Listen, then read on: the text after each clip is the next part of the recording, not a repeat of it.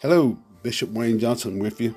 I just want to be with you guys for a few minutes here to talk about the importance of words from the Word of God. The Bible makes it clear that the words we speak are very important. Let's look at a few verses that reveal the importance of our words. Proverbs 18 and 21 says, "Death and life are in the power of the tongue, and they that love it shall eat the fruit thereof." Instead of saying death and life, we could say sickness and disease, and health and healing and health are in the power of the tongue. Matthew 12 and 37 says, "For by thy words thou shalt be justified, and by thy words thou shalt be condemned." Also shows the importance of our words. Another verse, Proverbs 21 and 23 says, "Whoso keepeth his mouth and his tongue keepeth his soul from trouble." Man, I tell you, that's very powerful. Very, very powerful.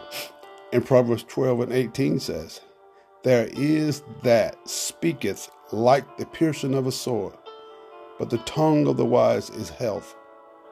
The tongue of the wise is health because the tongue of the wise says the right things.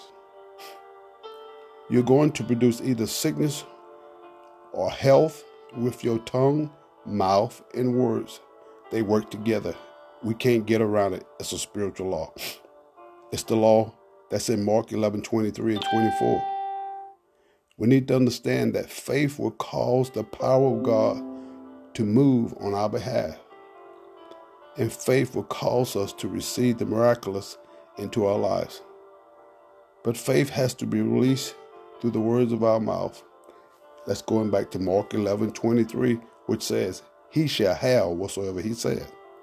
Faith is released through words. And we know it in salvation in Romans chapter 10. We know faith is released through words, saving faith.